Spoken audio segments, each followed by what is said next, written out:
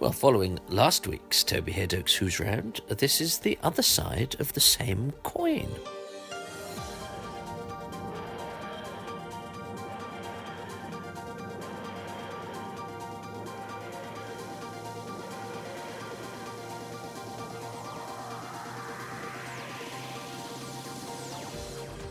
Too many of these podcasts have started me by introducing and saying what a lovely day it is. Well, we're in Manchester and it's absolutely heaving it down outside, but it's an appropriate place to meet, and I'm going to ask my next victim to tell me who he is and why I'm talking to him about Doctor Who. My name is Stephen Gallagher. I was the writer on Warrior's Gate and Terminus in two successive seasons of Doctor Who, the first one with Tom Baker and the second one with Peter Davison. Now, Warrior's Gate seems to be one that I've covered a lot with this podcast, and I'm delighted to have done so because it's one of my favourite stories, although I have to say, when I was a child, it baffled me.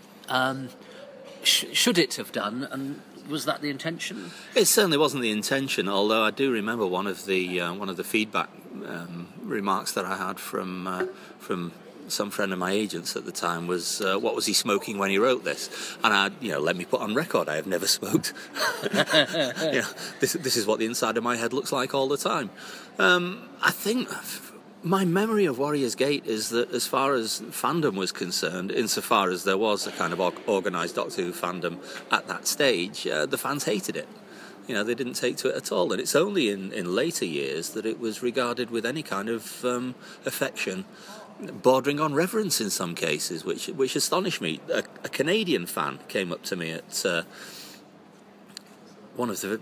I've only ever been to one Doctor Who convention, and this was in Bath quite a few years ago, but a Canadian fan came up to me there and said, I love Warrior's Gate. He said, to me, it's the 2001 of Doctor Who. I thought, well, very nice to hear, but maybe that's overstating it a little bit. So what was the idea behind the story then? And what actually is the story for you about? The story, well, when I went to the backstory to the whole thing is that I was doing stuff for Radio 4. I was doing a science fiction play for Saturday Night Theatre, which was produced by Martin Jenkins, a thing called An Alternative to Suicide, and it starred Michael Jaston, and we were recording that, and big science fiction piece, owed an awful lot to Alfred Bester, The Star's My Destination, which is my favourite science fiction novel of all time. And Martin, unbeknownst to me, sent the script across to the Doctor Who office, where it was read by John Nathan Turner and Chris Bidmead, and I got a note from Chris Bidmead saying, come over and meet us. So I went over and I met with Chris and I met with John, and out of that came a pitch for a four-parter, which kind of brought together two or three obsessions I was having at the time, plus the pitch that they'd made to me of what they were doing with the season. The principle behind the season was that here we were kind of, we had E-Space, and we had the TARDIS trapped in E-Space, and in the course of this season the TARDIS had to be got out of E-Space.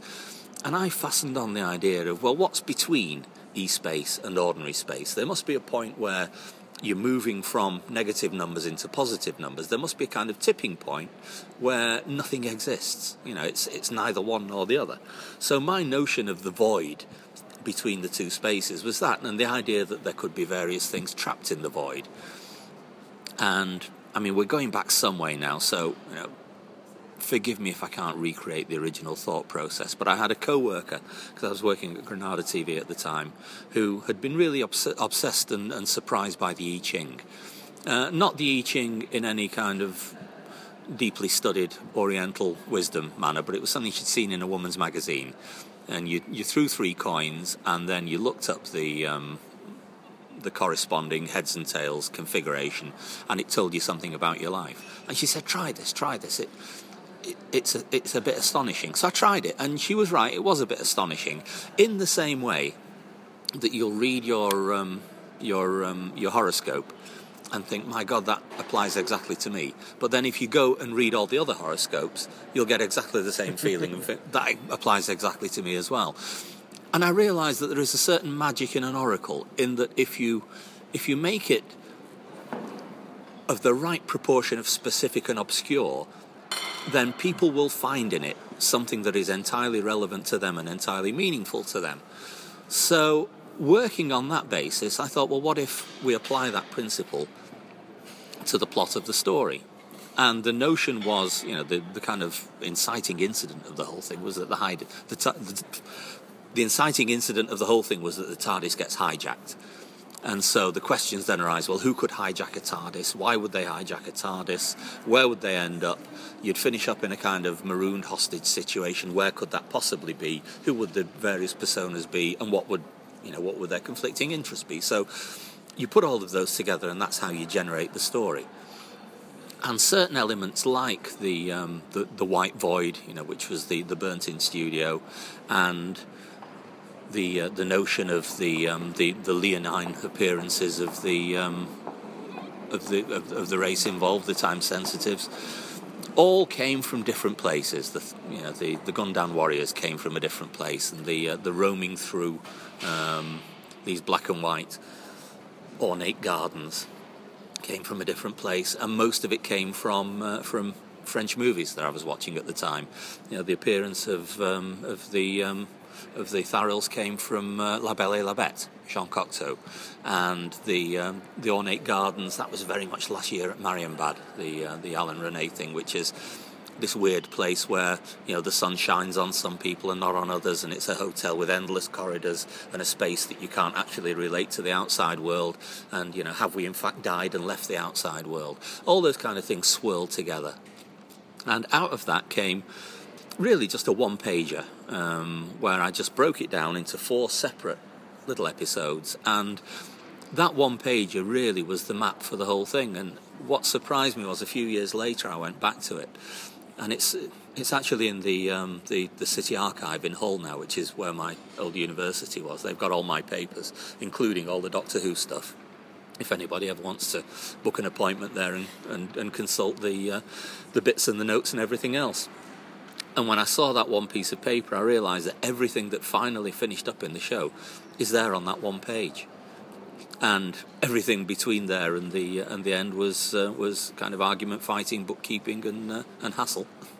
Well, and it seems to have been a very hassly production. And it's interesting. I wasn't sure how to approach this because I'm probably going to put it out at the same time as I put out the podcast with its director. Now, I'm no Jeremy Paxman, so instead I feel that these podcasts should be the interviewees speaking for themselves. He said saying stuff for a very long time as he's explaining that.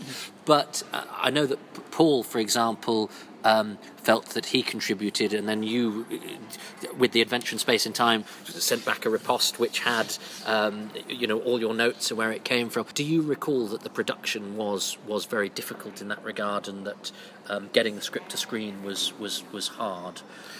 Yes, it was. I mean, it was a difficult production. I have every respect for Paul, and both of us probably have different memories of the time. I can say, that Aldo and Royce were originally Aldo and Waldo as created, and slightly more comical than they finished up, although the characters were largely unchanged from the original creation.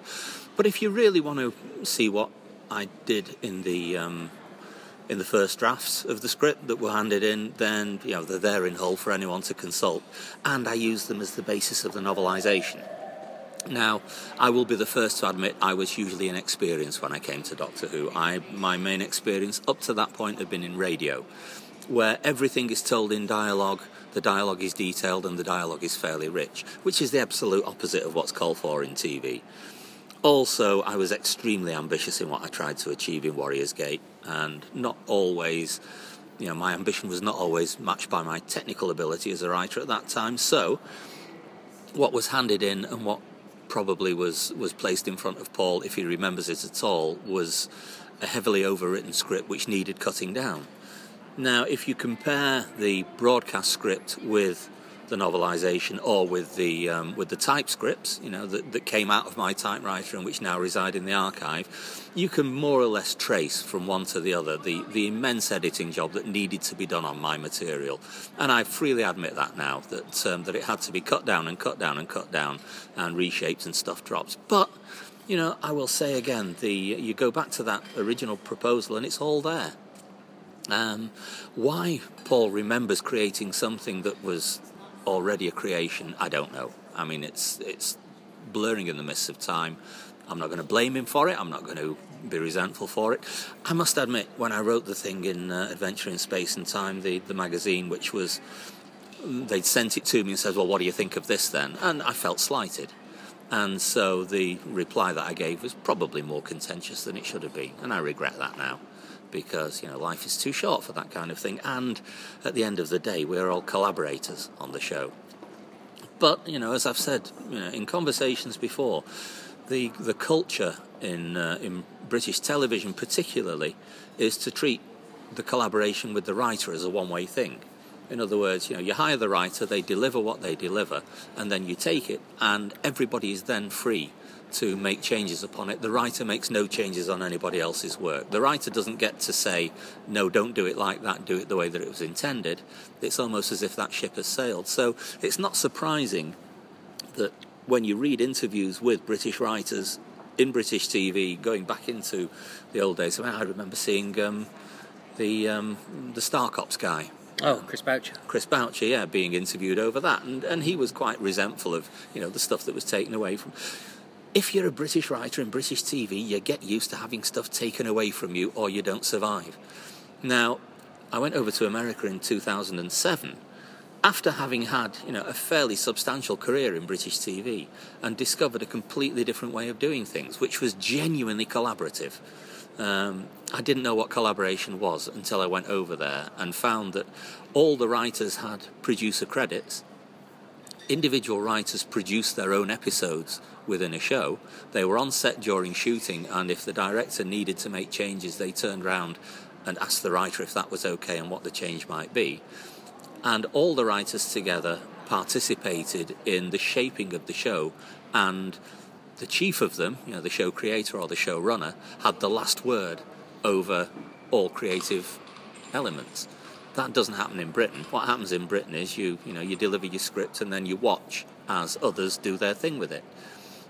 And it's not surprising to me that does create a sense of... I always compare it to being, like a hamster. A hamster is the perfect solitary pet, because when you put two of them together, they'll fight and compete.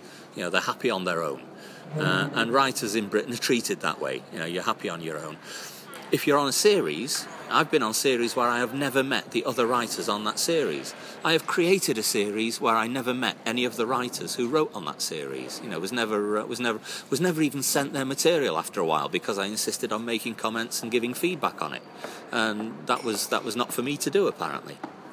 But no, if you're a writer on a British show, this is maybe changing, because you've got Chris Chibnall doing Broadchurch, and you've got people like Toby Whithouse and Stephen Moffat, who I hope are changing the model. And I hope that what they're not doing is just serving the model of an enhanced lead writer as opposed to a showrunner. I hope this for their sakes. They're changing the model, and I think it's becoming different. But certainly in the era that I kind of developed as a writer, and in the era in which most of my British credits lie, then you are very much kind of the outsider in the whole production. And they take what you've done and you run with it. And I've heard producers talking about writers as if they were children. You get the thing off the writer and then you make it right. You get the thing off the writer and then you make it good. You get their contribution and that becomes grist to your creative mill. And that, I've since learned is not necessarily the way. But to bring us back to the original point, which is about, what was and wasn't mine in Warrior's Gate, have a look at the novelisation. It's kind of all there. Certain lines, of course, have been rewritten because Paul and Chris sat down at the 11th hour with my huge overwritten script and got a producible TV script out of it. Well, of course, Chris Bidmead is that sort of figure that we don't really... The script editor in television now doesn't do what the script editor did in television then. In fact, the script editor in television then is more like the lead writer now, in a way. So what was your relationship like with Chris as a relatively fledgling writer for television yourself? It was terrific. I mean, he was very encouraging. He plucked me out of radio and gave me this fantastic opportunity. I remember he had one of the first word processors that was ever in use in TV, which was kind of a blessing and a curse, because the great thing about a word processor is you can change things very easily, and the worst thing about a word processor is you can change things very easily. And I know the Warriors Gate script was, I suppose it was a four-way collaboration. It was me, Chris, Paul, and the word processing software, and the four of us together, delivered a shootable show. Paul then went on, of course, to have the most terrifically difficult time in the shooting of the show. I understand there was industrial action at the time, which I was not kind of made any party to. But even if there hadn't been any extra difficulties, like a particularly complex script to shoot, it would have been difficult because, Doctor Who's were shot in 2 days. They had a week's rehearsal in a room somewhere out in Acton where there was gaffer tape down on the floor telling you where all the edges of the set were. They didn't see the set until the day of shooting. And then it was rehearse, record for 2 solid days. And if you didn't get it in the 2 days, or if you didn't get it by 6 o'clock on the first day, an electrician pulled the plug. And if you didn't get it all on the second day, then you just didn't get it. Now, when we came to do Terminus a year later, it was slightly different, because what I didn't realise and what I came to understand was that if you had a film element in your show, which Warriors Gate didn't have, but if you had an element where you were shooting on 16mm film, they would give you an extra day of shooting to do that. So, quite cannily, John Nathan Turner thought, we've got all these scenes, separate scenes with Tegan and Turlough, where they're crawling around in air ducts. We'll do that on film and get an extra day to do that, which will take some of the pressure off the studio shooting day. Now, I don't know if that was John or if it was Mary, the director, but one way or the other, they were able to ease the pressure slightly on Terminus. And I came down, and all those film sequences were shot at Ealing Studios, which at the time the BBC owned. I don't know if they still do, or if someone else has taken them over now. But it was the old studio tank in which the Bismarck was sunk, and the passageways and everything else were built down into the tank. And I remember the cameraman. What was the guy's name? It was somebody good, wasn't it? It was somebody like Elmer or something. No, he's gone on, and he's Remy Ad-Farazin. That's it. Yeah, it was one of them. I think he'd just been recently promoted from assistant cameraman, and it was one of his early jobs. And of course he's now gone. He's a Hollywood DP. And does fantastic work on fantastic films. And I have this little game with, well, it's not really a game. It's a source of annoyance really with my wife. Whenever something comes on TV, an actor pops up or a credit pops up, and I'll go, been in one of mine. But I always felt that was the shame for Terminus, really, is that because I think film makes stuff look so much better. Maybe it's the way that our eyes are tuned now. But of all the bits to be, get this great film cameraman and this beautiful film stock, it's the stuff that's in the blooming tunnels underneath. And there's a shot when an Arak walks above them, or is it Valgard? It's one of them. And the Vanir costume looks like it's solid and metal and shiny, because that's what film does. Yes. But for the rest of the story, they're filmed on videotape and they look a bit plasticky. Yeah, this is one of the problems they're having now with high definition, because you can get a brilliant film look on high definition, but if you make the absolute most of high def, then it shows up every single flaw in reality, let alone constructed reality, which is what drama is. So the great thing about film is that it filters a lot of stuff and flattens everything out and places it in another world. And that's a little bit magical somehow, which is why so much stuff that's shot in high definition, they run it through a filter and make it look like film. And 35mm film, which is really what you want, but which we never got in British TV. I watch a lot of vintage TV that Network DVD put out. They've just had a sale. It's cost me 200 quid. Yeah, same here. Well, not quite 200 quid because I already had most of what I wanted, but I filled in a few corners. I picked up The Wild Alliance, which was the second series created by Ian McIntosh, the Sandbaggers guy. Yeah. I absolutely love the Sandbaggers, and I approached it with some trepidation, because I thought this is not going to be as good as I remember it, because so many things are not as good as you remember them, because it's so much tied in with who you were at that time. But the Sandbaggers absolutely held up. And Wild Alliance, I've got to say, doesn't hold up quite as well. But, I'm kind of very aware of this switch between film, studio, which is a convention we accepted at the time and would find really difficult to accept now. But we just kind of swallowed it. And well, my mum never noticed. When I Really? explained Yeah. it to my mum, I think those of us who are attuned to television maybe do. There's the famous Monty Python sketch where Chapman sticks his head out the window and goes, "Gentlemen," and then back in the studio goes, "Gentlemen, we appear to be surrounded by film."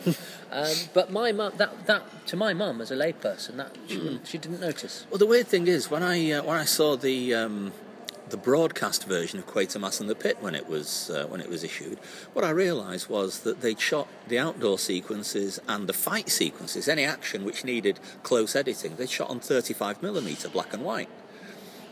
Which, of course, later, all exterior stuff was shot on 16mm.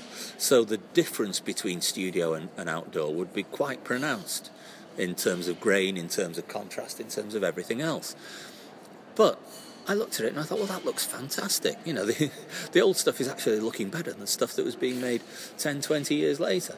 Of course, the big change came when Euston Films and others, I think Play for Today started doing it first on the BBC. Euston Films started shooting on all film, and that was quite a revelation. And I think pacing changed a lot then, and the nature of TV writing also began to change as well. Because prior to that, you'd been writing for 90% studio production, which meant that your writing was 90% theatrical and not classic screenwriting where it's minimalistic. Whereas after that change and it became in for a dig to do a studio thing. A studio thing was regarded as a lesser form than something that was shot entirely on film. When you started writing for film, then you approached a different technique. Your scenes could be shorter. You know, you weren't limited on the number of sets and locations, so you didn't have to expand to fill one studio location with dialogue. As you adapt to writing for film, you realise that your dialogue needs to be terser, you know, your scenes need to be shorter, you make your point and you move on. Whereas what would happen within a studio-based drama is that you would develop lots of stuff within one scene, and it would be led by dialogue. And if you were lucky, then your director would capture it all, and you would then move on to the next. So let's go back to Warrior's Gate briefly, because whenever it's talked about, I think, and certainly when the DVD came out, you know, the differences are always more interesting to make documentaries about. But actually, if we look at what's on screen, irrespective of all of that, there's lots to talk about that I think is very interesting in terms of it as a product. For example, I adore the fact that you've made the villains not your ranting Doctor Who arch baddies, but a load of really prosaic, banal blokes just trying to do their job. Who I don't think there are anybody like those bunch of villains anywhere else in the Doctor Who canon, and I love them. I suppose, you know, if you wanted a precedent for that, you'd have to go back to Dark Star, John Carpenter, where your crew were basically, you know, working guys in space, and I didn't have that much of an experience of, you know, the working world at that age. I think I was either 23 or 25. It depends who I'm trying to impress with the story when I'm telling it, and I can never be bothered to do the math. But I was quite young, and the main experience I had of the working world was working for Granada, and then prior to that, working with building contractors on various building sites as you know, in student vacations. But there was a certain kind of relaxed attitude to the workplace that I'd observed in others that I had yet to acquire myself. But when it actually came down to it, then that's what I put into the whole thing. I also drew heavily, you know, on Dark Star, where this great notion of, instead of a militaristic, you know, the Forbidden Planet kind of crew, the Star Trek kind of crew, where everybody was highly disciplined, everybody was kind of a bit unwound and a bit spacey, and you know, there were various characters in the workplace that I found a lot more true to life than the regimented, focused, heroic version of a space crew. So I kind of put that in, and everybody, you know, Aldo and Waldo, the two guys who went around emptying the bins, were actually based on two cleaners at Granada, two women who would come breezing into the control room in the middle of the most complicated commercial break that you ever had to operate, shouting at the top of the voice, "Bins, bins, come on, give us your bins." They had no awareness of anything else that were going on. And you realise that there was no point saying to them, "Could you just wait for a moment?" "Oh no, we've got to have your bins." You know? it was easier just to give them the bins and get them out of there as quickly as possible, so you could get on with, so you could get on with work that was actually appearing before the eyeballs of about 12 million people at that moment. So I mean, they were directly fed into that, and the attitude of the staff. I was surrounded by engineers who had worked in Granada for like 20 years or so, and had no respect for the management whatsoever, and their attitude fed into the members of the crew. And then there was the guy who was the head of the whole thing, who had these high ideals for what he wanted to achieve, but was well aware that his people were going to let him down at every opportunity, because that's the way the world works. I think therefore that this is good to get some context now then, in terms of, because we've alluded to the fact that you were coming from the BBC to the BBC from working at Granada. We're currently at the Royal Exchange Theatre in Manchester, and you're from not far from here. So tell us about Stephen Gallagher, the person and the influences that led you to first being at Granada, which then led to you being at Doctor Who's desk. Well, I was born in Salford. My parents moved to Monton, just outside Manchester, when I was 2 years old. So I grew up there, went to Eccles Grammar School, did well in English and the kind of arts-oriented subjects, less well in maths and the science-oriented subjects, so that kind of put me on a certain path. I went to Hull University, where I read drama and English and had the absolute time of my life. The great thing about the course that they did there was that the English course was heavily academic. It covered Anglo-Saxon literature, it covered medieval literature, which was to feed into Terminus later on. It covered Renaissance, Restoration, everything up to the present day.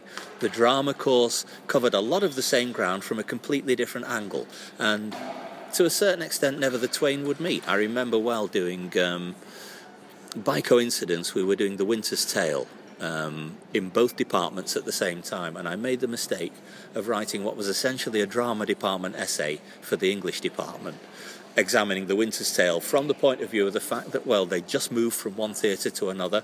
This new theatre had a roof on it, they could do special effects, they could do costumes, they had more money to spend on the production, and this kind of evidenced itself in the script in certain ways. Didn't go down well in the English department at all, which was entirely approaching it from the point of view of Shakespeare as an omniscient poet. I kind of learned my lesson there and then. But I think the synthesis of the two viewpoints is really what you need to go forward. When I left Hull, a place where I had, as I say, a brilliant time, I went down to London looking for work in the film biz. In the last year, I'd been one of the student directors on the TV audiovisual course, and I'd written a half-hour play, and I'd set it with... It was 2 tramps after the apocalypse, so it was kind of thieving from Waiting for Godot, thieving from science fiction, thieving from anything that I could lay my hands on, basically, which is the definition of my entire career. And that I'd really enjoyed doing. And the fact that Mike Bowen, the ex-BBC guy who was the director of that course, had seen something in me, had encouraged me as well. And I went down to London, and I went knocking on people's doors. I first went to a guy that my dad had set me up with. My dad worked for Shell Chemicals at the time, and he'd made some inquiries in the company. And this is how I advise anyone to go about it. Use whatever contacts you've got to find a point of entry. And the point of entry for me was a guy who ran the Shell film unit at the time, and he advised me. I went to him and I said, look, I'm not asking for a job, I'm just asking for advice. This is what I'm trying to do. Have you any suggestions as to how I should go about it? And that was always my approach when I was looking for work out in the wide world. I'm not going to ask you for anything that is going to embarrass you or make a problem for you. I'm just asking you for advice. And out of every one of those meetings, I would always get some contact that would kind of throw me on to the next one. So out of this meeting, I got a meeting with a guy called Clifford Parrish, who ran an outfit called Worldwide Pictures. And out of that, I got another meeting, and out of that, I got another meeting. Somewhere along the line, I got a meeting with some producer at Yorkshire TV, whose name I am now struggling to call back to mind, which is... But he put me in touch with John Willis, who at the time was a documentary producer, Current Affairs, who'd just done a thing called Johnny Go Home. John Fairley is the guy whose name I was unfairly struggling to remember there. But he put me on to John Willis, and John Willis hired me as a researcher to look into the situation of Polish immigrants in Britain. This was in 1975, 76. And while I was doing a couple of weeks of research for John Willis, I got an offer of a job in the central control room at Granada as an assistant transmission controller, which brought with it an ACTT ticket. And the advice that I got from everyone around me was, take the job with the ticket, you can always come back to this later. So I took the job with the ticket, I became an assistant transmission controller, I came back up to Manchester to work at Granada, stayed there for 5 years. During that time, laid the foundations of what was then to become a writing career.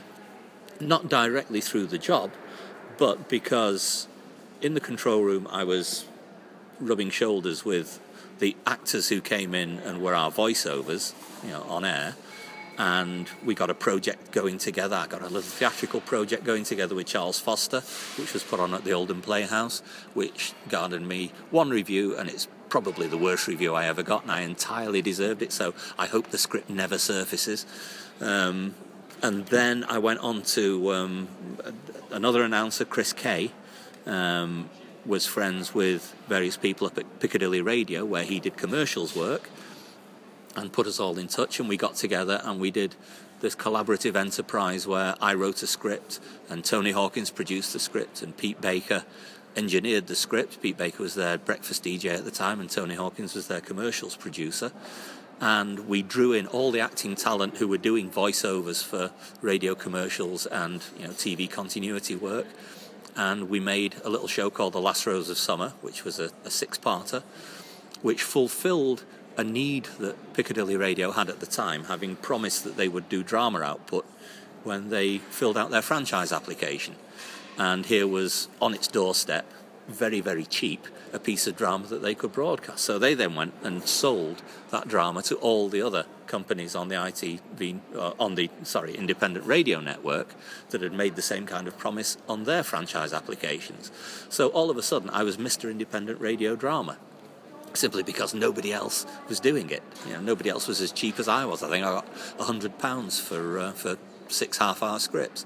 Best money I've ever made for that learning experience. From there, I went on and did a bunch of Saturday night theatres for Radio 4. I wrote a spec and sent it in, and Bernard Krichevsky, who was the editor of The Slot at the time, invited me down to London, come into Broadcasting House, we'll have a spot of lunch and we'll chat. I mean, that was amazing, because here was I, an uncredited, unknown writer, getting an invite into the heart of professional writing in Britain, and being given an opportunity to do something. They bought the play. It was produced. Patrick Mower played the lead. It was a thing called The Humane Solution. It was 90 minutes long. It aired on Saturday night and then got a repeat midweek. The money was pretty good, even though it was radio. It wasn't as good as TV, but it was better than the £100 I'd had from Piccadilly. And I did 4 or 5 more of those. The great thing about all that work within radio was that it was teaching me structure, it was teaching me dialogue. And those 2 elements were then transferable into any other form. So as a result of that, I was able to plan and write a novel. As a result of that, I was able to plan and write for TV. The first kind of big proper novel that I did was a thing called Chimera, which I did in 1979, 1980. And I remember I got paid £10,000 for it, for the rights to that.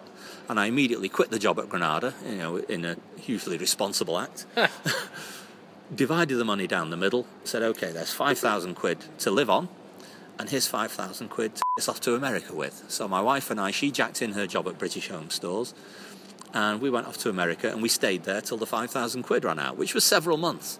And during that time, I researched what I thought was going to be this huge Stephen King-like horror novel. And when I came back, I just couldn't make it work, because I'd bitten off far more than I could chew. So a little bit of a fallow period followed after that, where my next novel, Follower, didn't sell very well and I lost my publishing contract. And I did a little bit of work for the BBC. I did some more radio work. I did a radio adaptation of Chimera, the same novel, and I did The Wonderful Visit, an adaptation of an H.G. Wells novel. But basically I was scraping along, and my wife had gone back to work at that point, and I was living off her earnings as much as anything else. I was not contributing hugely, but I was still working away. And the breakthrough came with a novel called Valley of Lights, which I sold to New English Library in the mid-'80s. And the weird thing was that the research for that novel all came out of the stuff that I'd been doing in the States for the novel that had never worked. And I'd reached a low point where I was selling short stories to magazines, mainly the magazine of fantasy and science fiction, some to Asimov, some to other magazines as well. And I started to write what I thought was going to be a short story, drawing on this research, and it just grew and grew and grew. And I remember thinking, the last thing I need at the moment is another novel. Because I'd written 2 novels in the meantime, neither of which had sold. One was called October, and the other was called The Boathouse, and they were both sitting on my shelf as completely unsold novels. I got a new agent at that point, which was a kind of invigorating thing, and she looked at all the material I'd got and said, I can take Valley of Lights out there and sell it. So this thing that had started as a short story that had grown into this not particularly long novel, but which had kind of just poured out of the heart, became the source of my career renaissance. And suddenly I was a New English Library author, and the books that hadn't sold before, October and The Boathouse, that everyone else had turned down, New English Library picked them up and sold them really successfully. My thanks to Stephen. Part 2 of his interview will be in a fortnight's time, or 2 releases' time, after part 2 of the Paul Joyce interview. I think it's nice to go back and forth. Stephen's charity, who he mentions later in the interview, is Dogs for Good. At the time we did the interview, they were called Dogs for the Disabled, but they have rebranded, and they are Dogs for Good, which is Dogs for Good, all one word, all small case, dogsforgood.org. If you could donate to them, that would be what Stephen wishes for the time that he very kindly and generously gave. Okay, more next time. Please go to my Virgin Giving page if you would like to give me money, because I'm running for charity. It might be the last thing I ever do, but in the meantime, stay good, stay happy, and tune in to the next one. Ta-ta.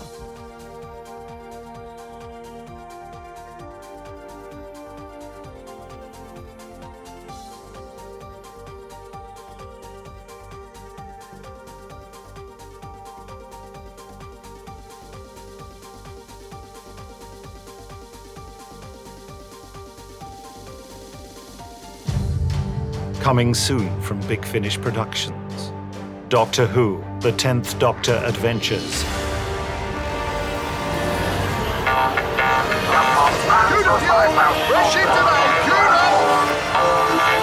Ready for departure. What is this place? Calibris, brilliant place. An entirely mechanical planet. Catch, hitch, fuel, fix, buy pretty much any kind of transportation in existence. This M-Pad's a massive leap in user-friendly tech. Meadow Digital's ahead of the game on the chipsets. Quadruple-core nano circuits and a sleek, sexy designer package. Ultra-thin. Look. You're talking, but it's all geek to me. Can we go? Yeah, I suppose.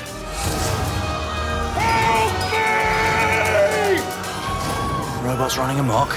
Donna, we're on. Remain where you are. Bex, grab my hand. Go, Donna, one of us needs to. And I can't. Come on if you're coming. Don't want a dislocated shoulder for nothing. Do not run. We require test subjects. Ah, there it is. Vagabond's Reach, Tavern of Taverns, most feared social environment in the galaxy. You've never been up Sugar Hut on a Tuesday. You don't know everything about me. Ready? Is this the front door? They don't even have bouncers. Yeah, basically, think of them all as bouncers. Doctor! Stay still! Watch out! Oh, thanks. Nowhere to run, stranger! Right hand! That table is natural! Doctor! hanging onto your banner, and there's a skeleton around my neck. Oh, that has definitely never happened before. Big Finish. We love stories. What are you saying? They fizzled in somehow? Like the TARDIS? Yeah, transmat from another dimension. The TARDIS doesn't fizzle. It's more of a